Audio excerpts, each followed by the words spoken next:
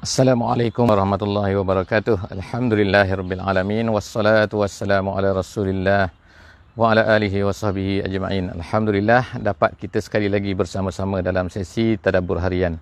Alhamdulillah kita hari ini akan bersama-sama di muka surat 41 insya-Allah, iaitu di penghujung surah, di penghujung juzuk yang kedua. Alhamdulillah hari ini kita akan bersama-sama di muka surat 41 sebagaimana saya sampaikan tadi. Kita akan membaca daripada surah Al-Baqarah ayat 249 sehingga ayat 252 insya-Allah.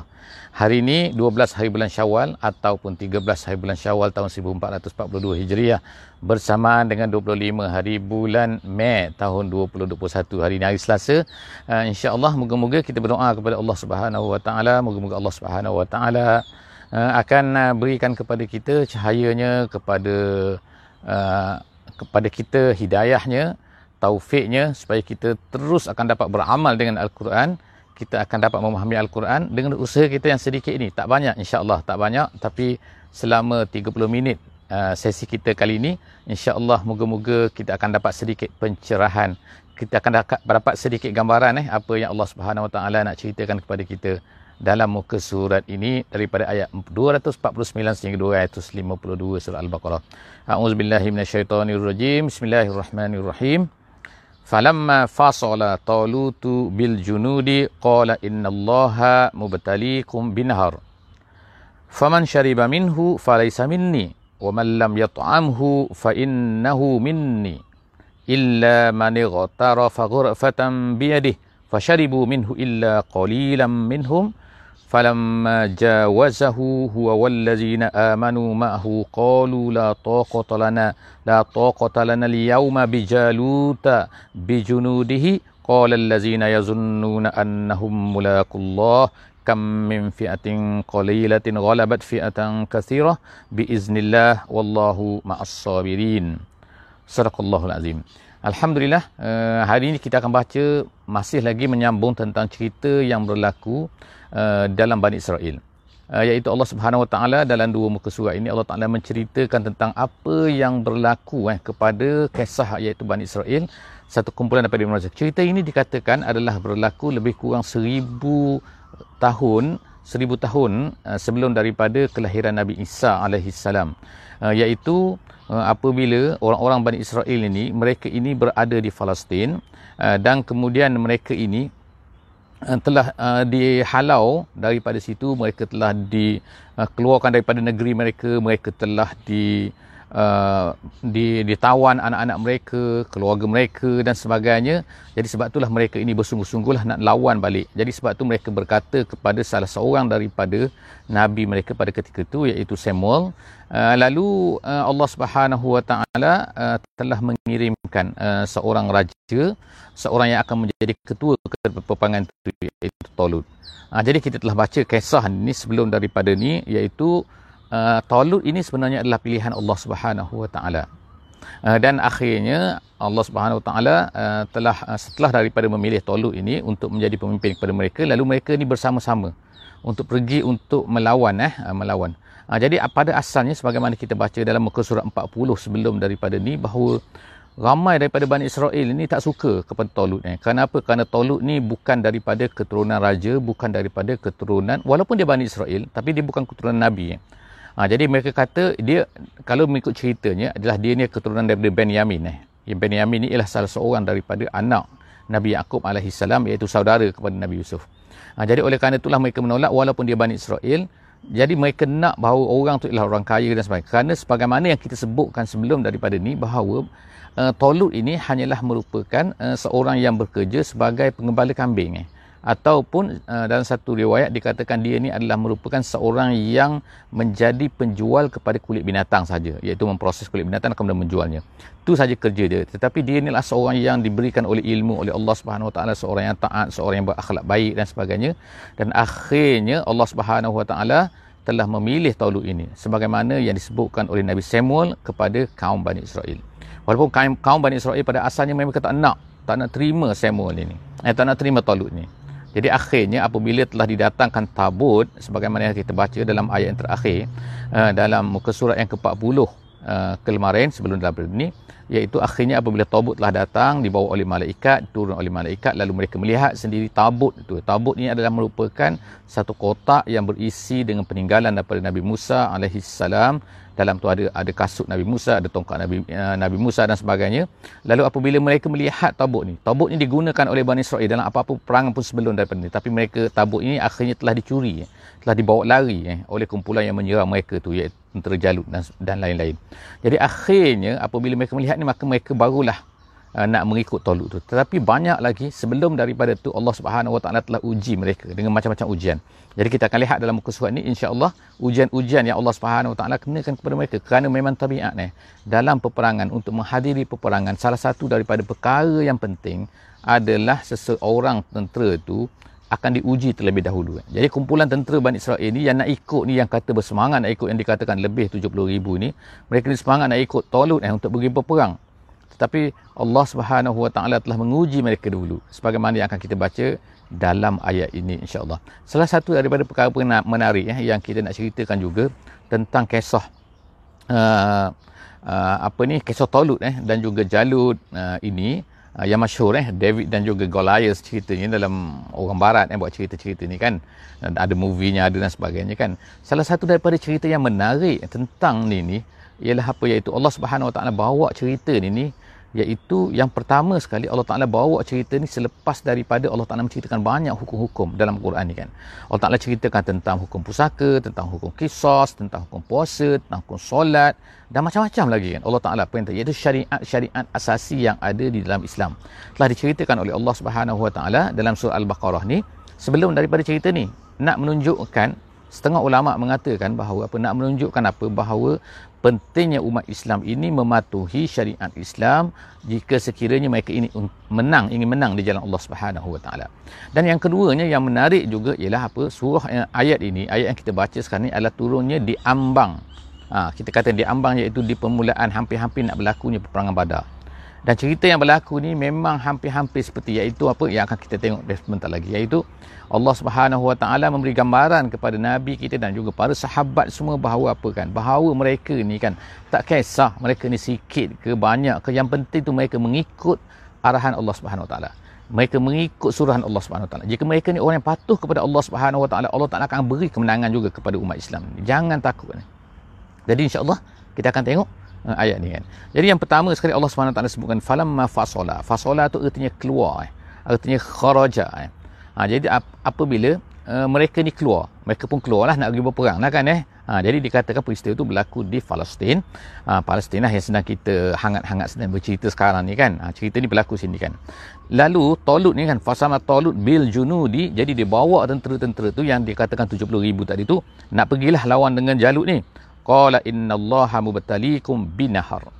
Lalu dikatakan, jadi tentera Jalut ni sangat besar, orangnya pun besar. Dikatakan, dan nama dia Amalik. Amalik ni kalau dalam bahasa Arabnya macam gegasi, tapi taklah gegasi tapi maknanya lebih besar lah badan-badan dia tu kan dan sebagainya kan, tentera tu yang besar. Jadi qala innallaha mubtaliikum. Apa kata Talut kepada tentera dia ni? Allah Taala nak uji kamu, mubtaliikum, mukhtabirkum. Allah Taala nak uji kamu binahar, dengan sungai, dengan satu sungai.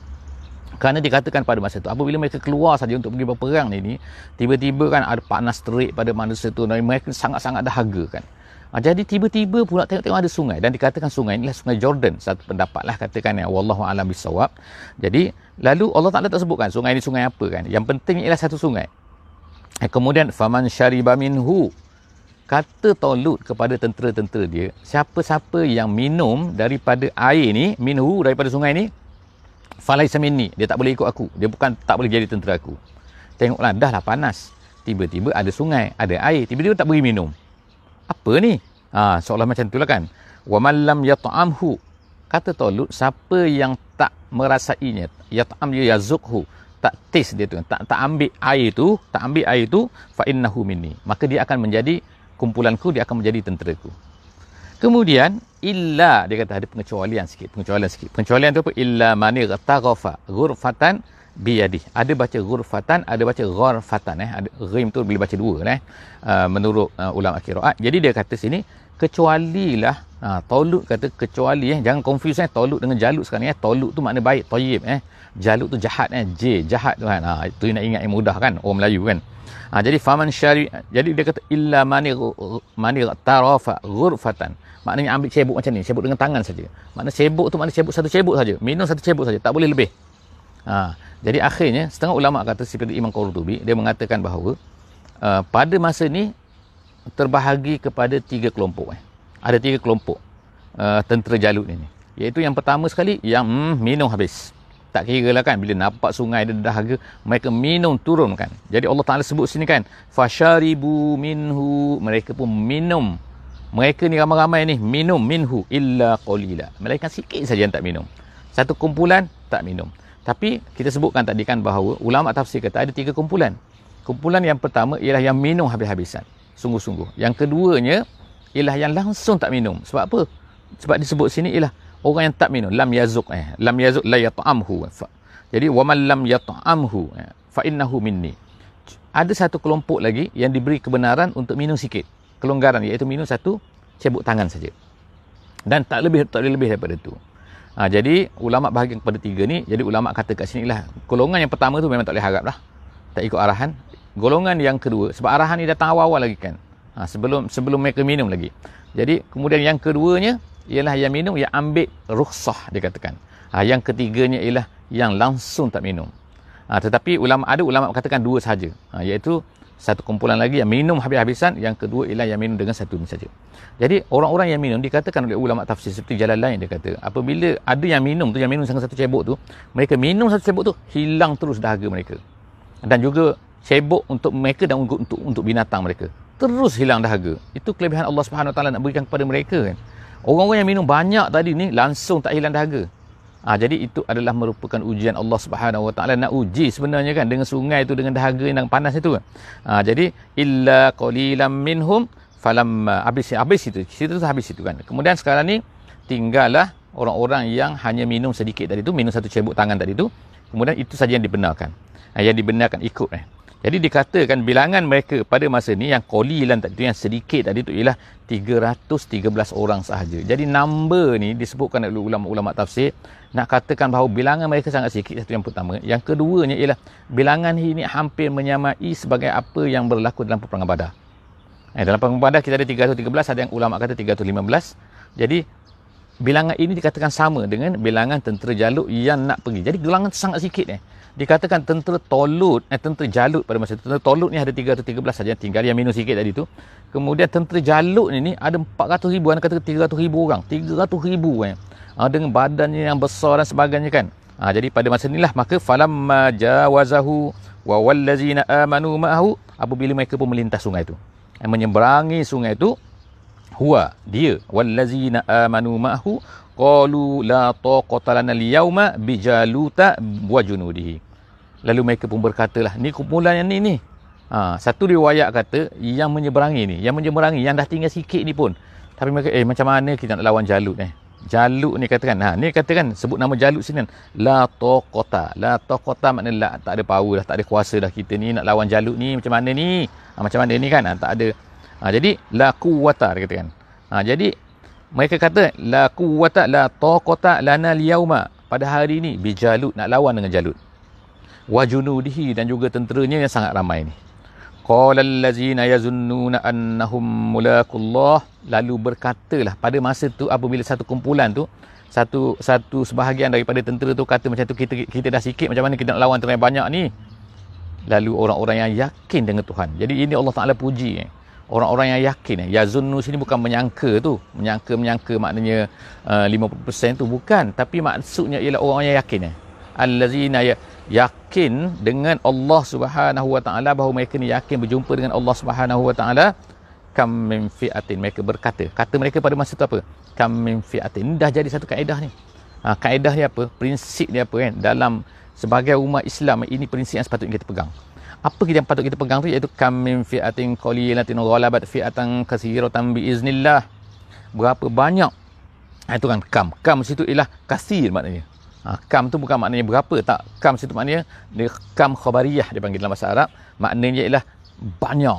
Banyak daripada fi'atin qalilah, jamaah. Fi'atin tu jamaah yang sedikit, kumpulan yang sedikit, ghalabat fi'atan katsirah, dan dapat mengalahkan kumpulan yang banyak. Berapa banyak? Banyak sangat kan? Banyak sangat sini. Jadi, tapi syaratnya apa? Biiznillah. Allah Ta'ala, bila Allah Ta'ala izin semua kan, Allah Ta'ala benarkan, Allah Ta'ala nak macam tu, maka dia boleh berlaku.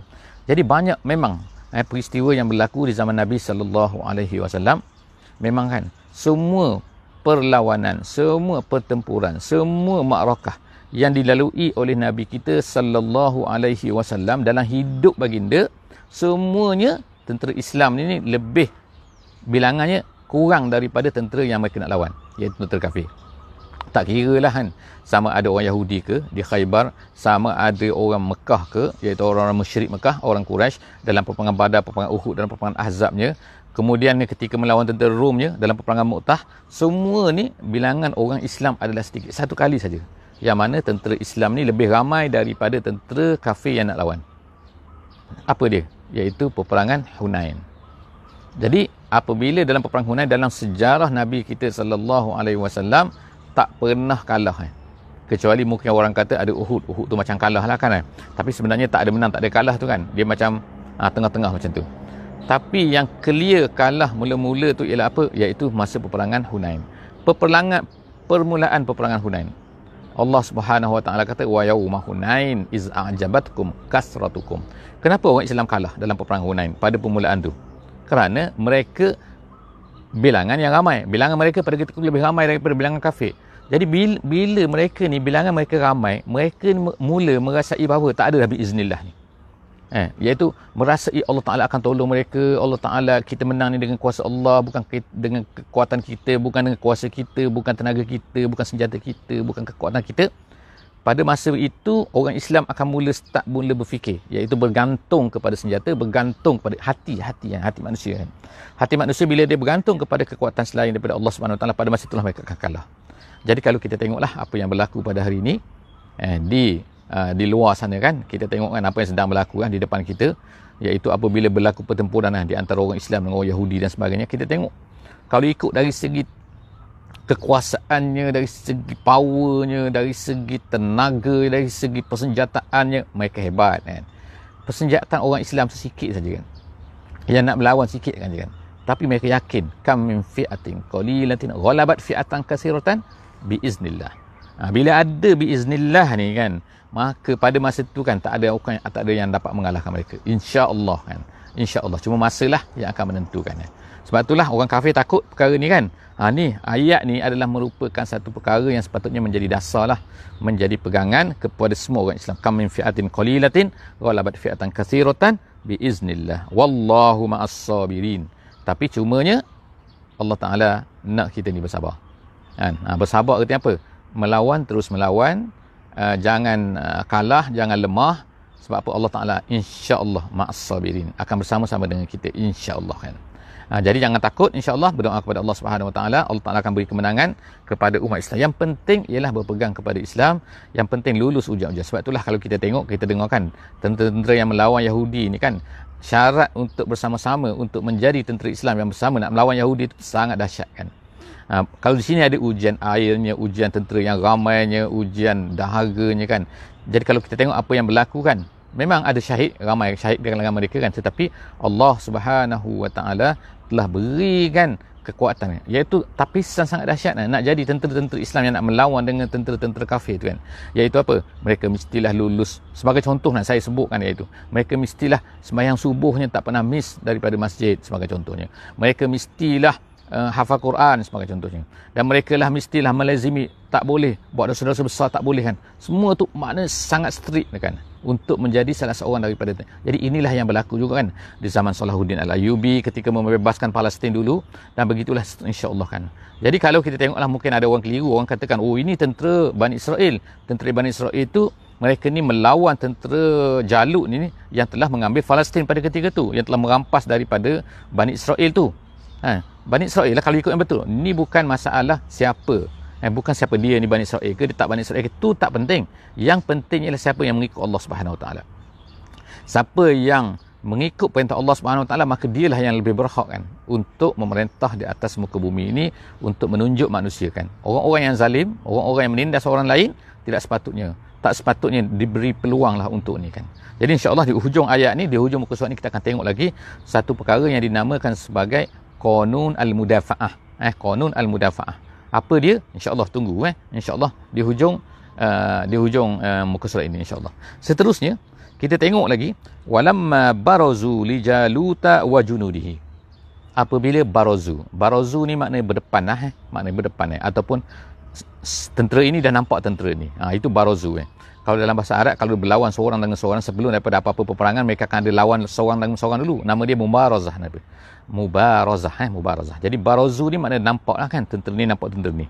Dululah, sekarang ni tak boleh nampak lah kan nampak melalui satelit saja kan. Jadi dulu ni walamma barazu, apabila dua-dua tentera tu dah nampak dah, li Jaluta wa junudihi, ni orang Islam yang bersama dengan Talut ini, bersama dengan Talut ni, Tayyib ni Tayyib tadi, nampak Jalut yang jahat tadi tu, wa junudihi, dengan tentera dia, maka qalu rabbana, mereka pun berkata, doa ni doa orang Islam kan, doa orang Islam yang menunjukkan bahawa mereka ni sentiasa berharap kepada Allah Subhanahu Wa Taala. Mereka bergantung, hati mereka bergantung kepada Allah Subhanahu Wa Taala. Mereka tak luput Makna ketika apa-apa pun mereka tak rasa bahawa apa yang mereka buat ni itulah yang akan dapat mengalahkan musuh. Tak. Sebagaimana yang diajar oleh Nabi, diajar oleh para sahabat kan, innama tuqatiluna a'da'akum bi a'malikum. Dia katakan, sesungguhnya kamu ni melawan musuh kamu ialah dengan apa? Iaitu dengan amalan kamu. Bukannya dengan kekuatan kita saja kan. Kita betul kena menyediakan kekuatan, wa'idulahum mastata'tum, tapi mastata'tum min quwwah. Sekadar kemampuan kita kena buat usaha. Sekadar yang kita boleh mampu, kita kena buat. Tetapi dalam masa yang sama, kita tak boleh lupa bahawa yang memberi kemenangan kepada kita adalah Allah Subhanahu Wa Ta'ala. Seterusnya, apabila mereka ni nampak dah, mereka pun berkata, Afrir alaina sabran. Sebab Allah Ta'ala ni bukan bersama dengan orang sabar. Jadi, mereka minta kepada Allah. Afrir ni makna curahkan.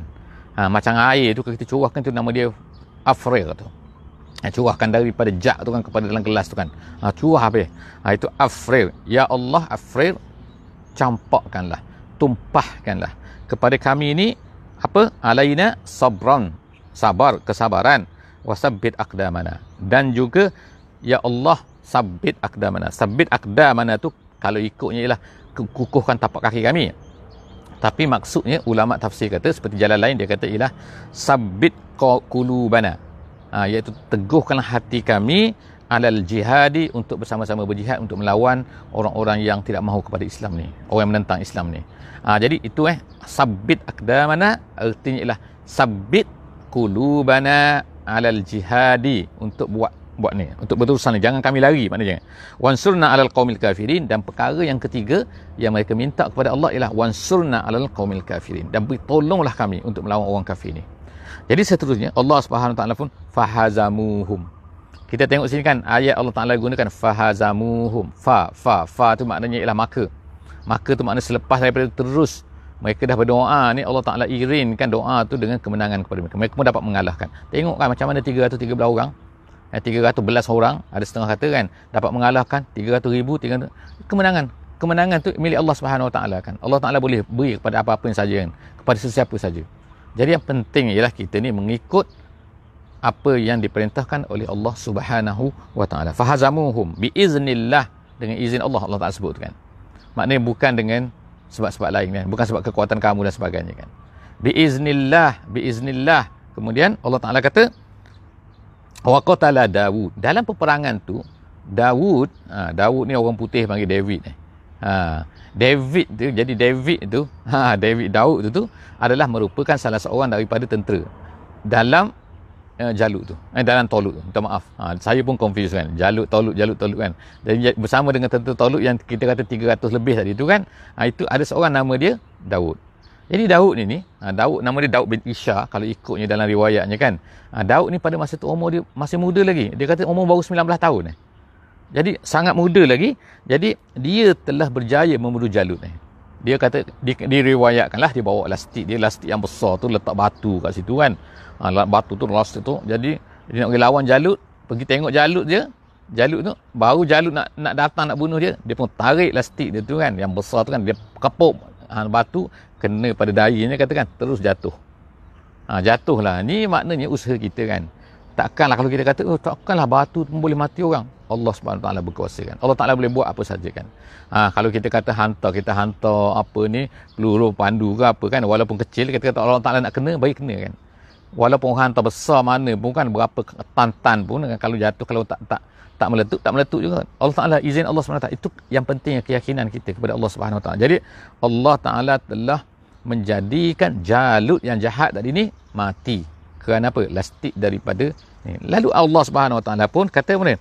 Wa atahu Allahul mulka wal hikmata. Lalu Allah Taala pun berikan kepada Daud ini al-mulka, kerajaan. Maksudnya selepas daripada Samuel dah tak ada, selepas daripada Talut dah tak ada, maka Allah Subhanahu Wa Taala pun berilah kepada Nabi Daud ini dua perkara. Yang pertama apa? Yang pertama ialah al-mulka, kerajaan.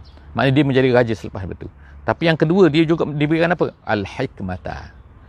Al-hikmata situ artinya apa? Artinya ialah kenabian. Jadi Daud ini, Nabi Daud alaihissalam ini adalah merupakan Nabi yang pertama sekali daripada Bani Israel yang mendapat dua benda sekaligus. Iaitu dia menjadi raja, diberikan oleh Allah SWT dengan raja, dan kemudian diberikan dia ni dengan kenabian. Dan kemudian wa'allamahu, perkara yang ketiga yang Allah Ta'ala beri kepada dia, apa? Wa'allamahu mimma yasha. Allah Ta'ala telah ajar kepada Nabi Daud ni benda-benda yang Allah Ta'ala kehendaki. Apa dia? Di antara contohnya ialah dia boleh melembutkan besi. Besi di tangan dia ni boleh lembutkan. Kita ni kena bakar, panas dulu, kena ketuk kan nak buat ni. Tak, dia boleh buat dengan tangan je. Besi tu bagi dia, tangan dia. Bagaimana benda ni boleh terjadi? Jangan tanya, biiznillah kan. Allah Ta'ala, bila Allah Ta'ala nak izinkan, semua benda boleh buat. Jadi janganlah kita pula ada orang nak belajar pula, ada belajar ni saya boleh lembutkan besi. Tak. Ni Nabi Daud Allah Ta'ala beri khusus kepada. Itu yang pertama. Yang keduanya Allah Ta'ala beri kepada Nabi Daud ni apa? Iaitu dia boleh memahami bahasa haiwan, bahasa binatang. Dia boleh bercakap dengan binatang. Dia boleh bercakap dengan burung, boleh bercakap dengan lembu, boleh bercakap dengan gajah, boleh bercakap dengan kambing, dia boleh cakap dengan unta. Semua benda dia boleh bercakap kan. Jadi sebab itulah benda ni diturunkan pula oleh Allah SWT kepada Nabi Sulaiman, anak kepada Nabi Daud alaihissalam. Jadi insya-Allah kan kita akan tengok lagi cerita pasal Nabi Daud, Nabi Sulaiman ni kan dalam ayat yang lain, insya-Allah kita akan tengok nanti. Jadi kita setakat ni Allah SWT telah memberikan kepada dia tiga perkara. Yang pertama al-mulk, yang kedua an-nubuwah, dan yang ketiga ialah al-ilmu, beberapa perkara yang Allah Taala nak izinkan, nak berikan kepada dia.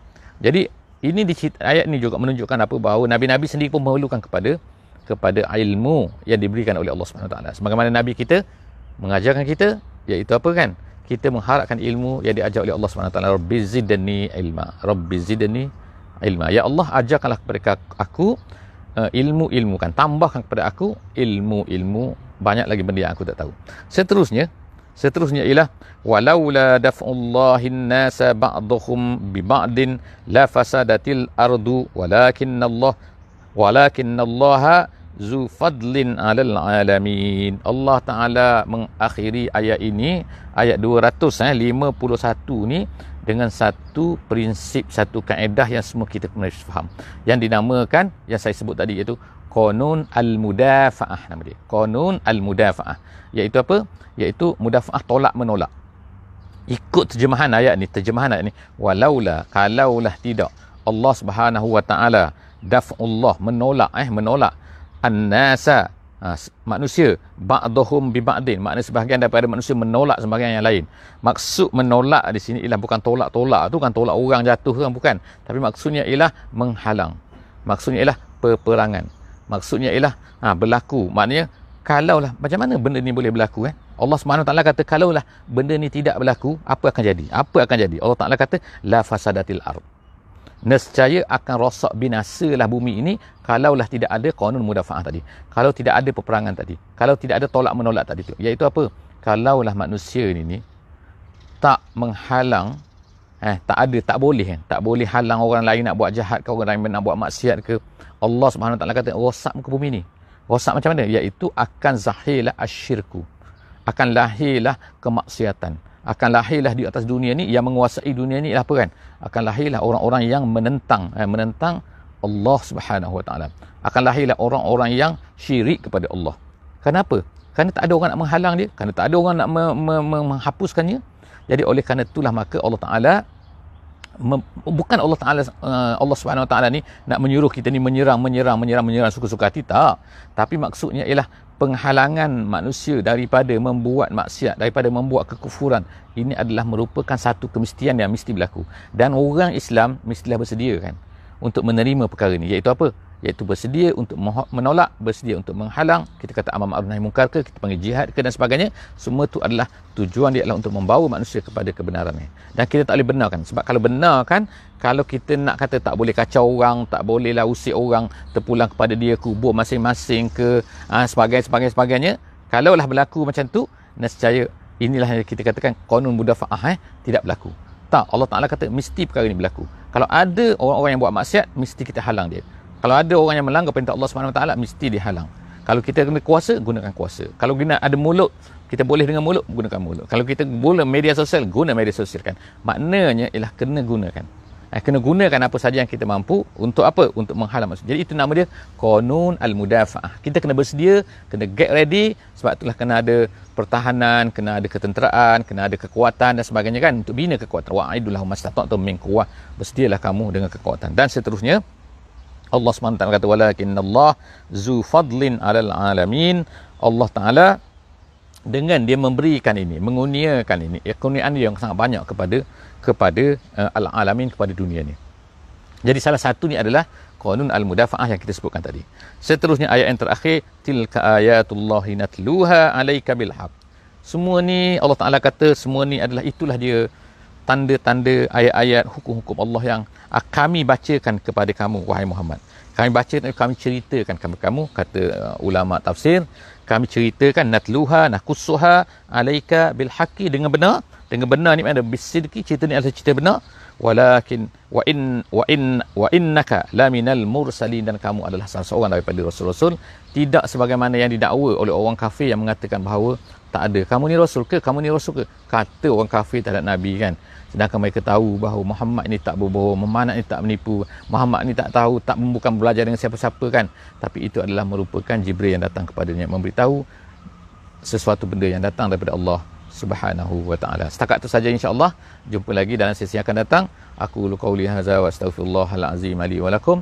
Yang terakhirnya saya nak ucapkan terima kasih kepada sesiapa yang telah memberi sumbangan sedikit sebanyakan untuk kita meluaskan lagi insya-Allah web kita ni, untuk menyebarkan lagi, dan insya-Allah moga-moga Allah SWT akan berikan pahala insya-Allah, kan keseluruhan daripada sumbangan yang tuan-tuan dan juga sahabat-sahabat berikan tu, insya-Allah semuanya full adalah untuk digunakan untuk menyebarkan sesi-sesi kita ini insya-Allah. Aku qauli hadza wa astaghfirullahal azim li wa lakum. Assalamualaikum warahmatullahi wabarakatuh.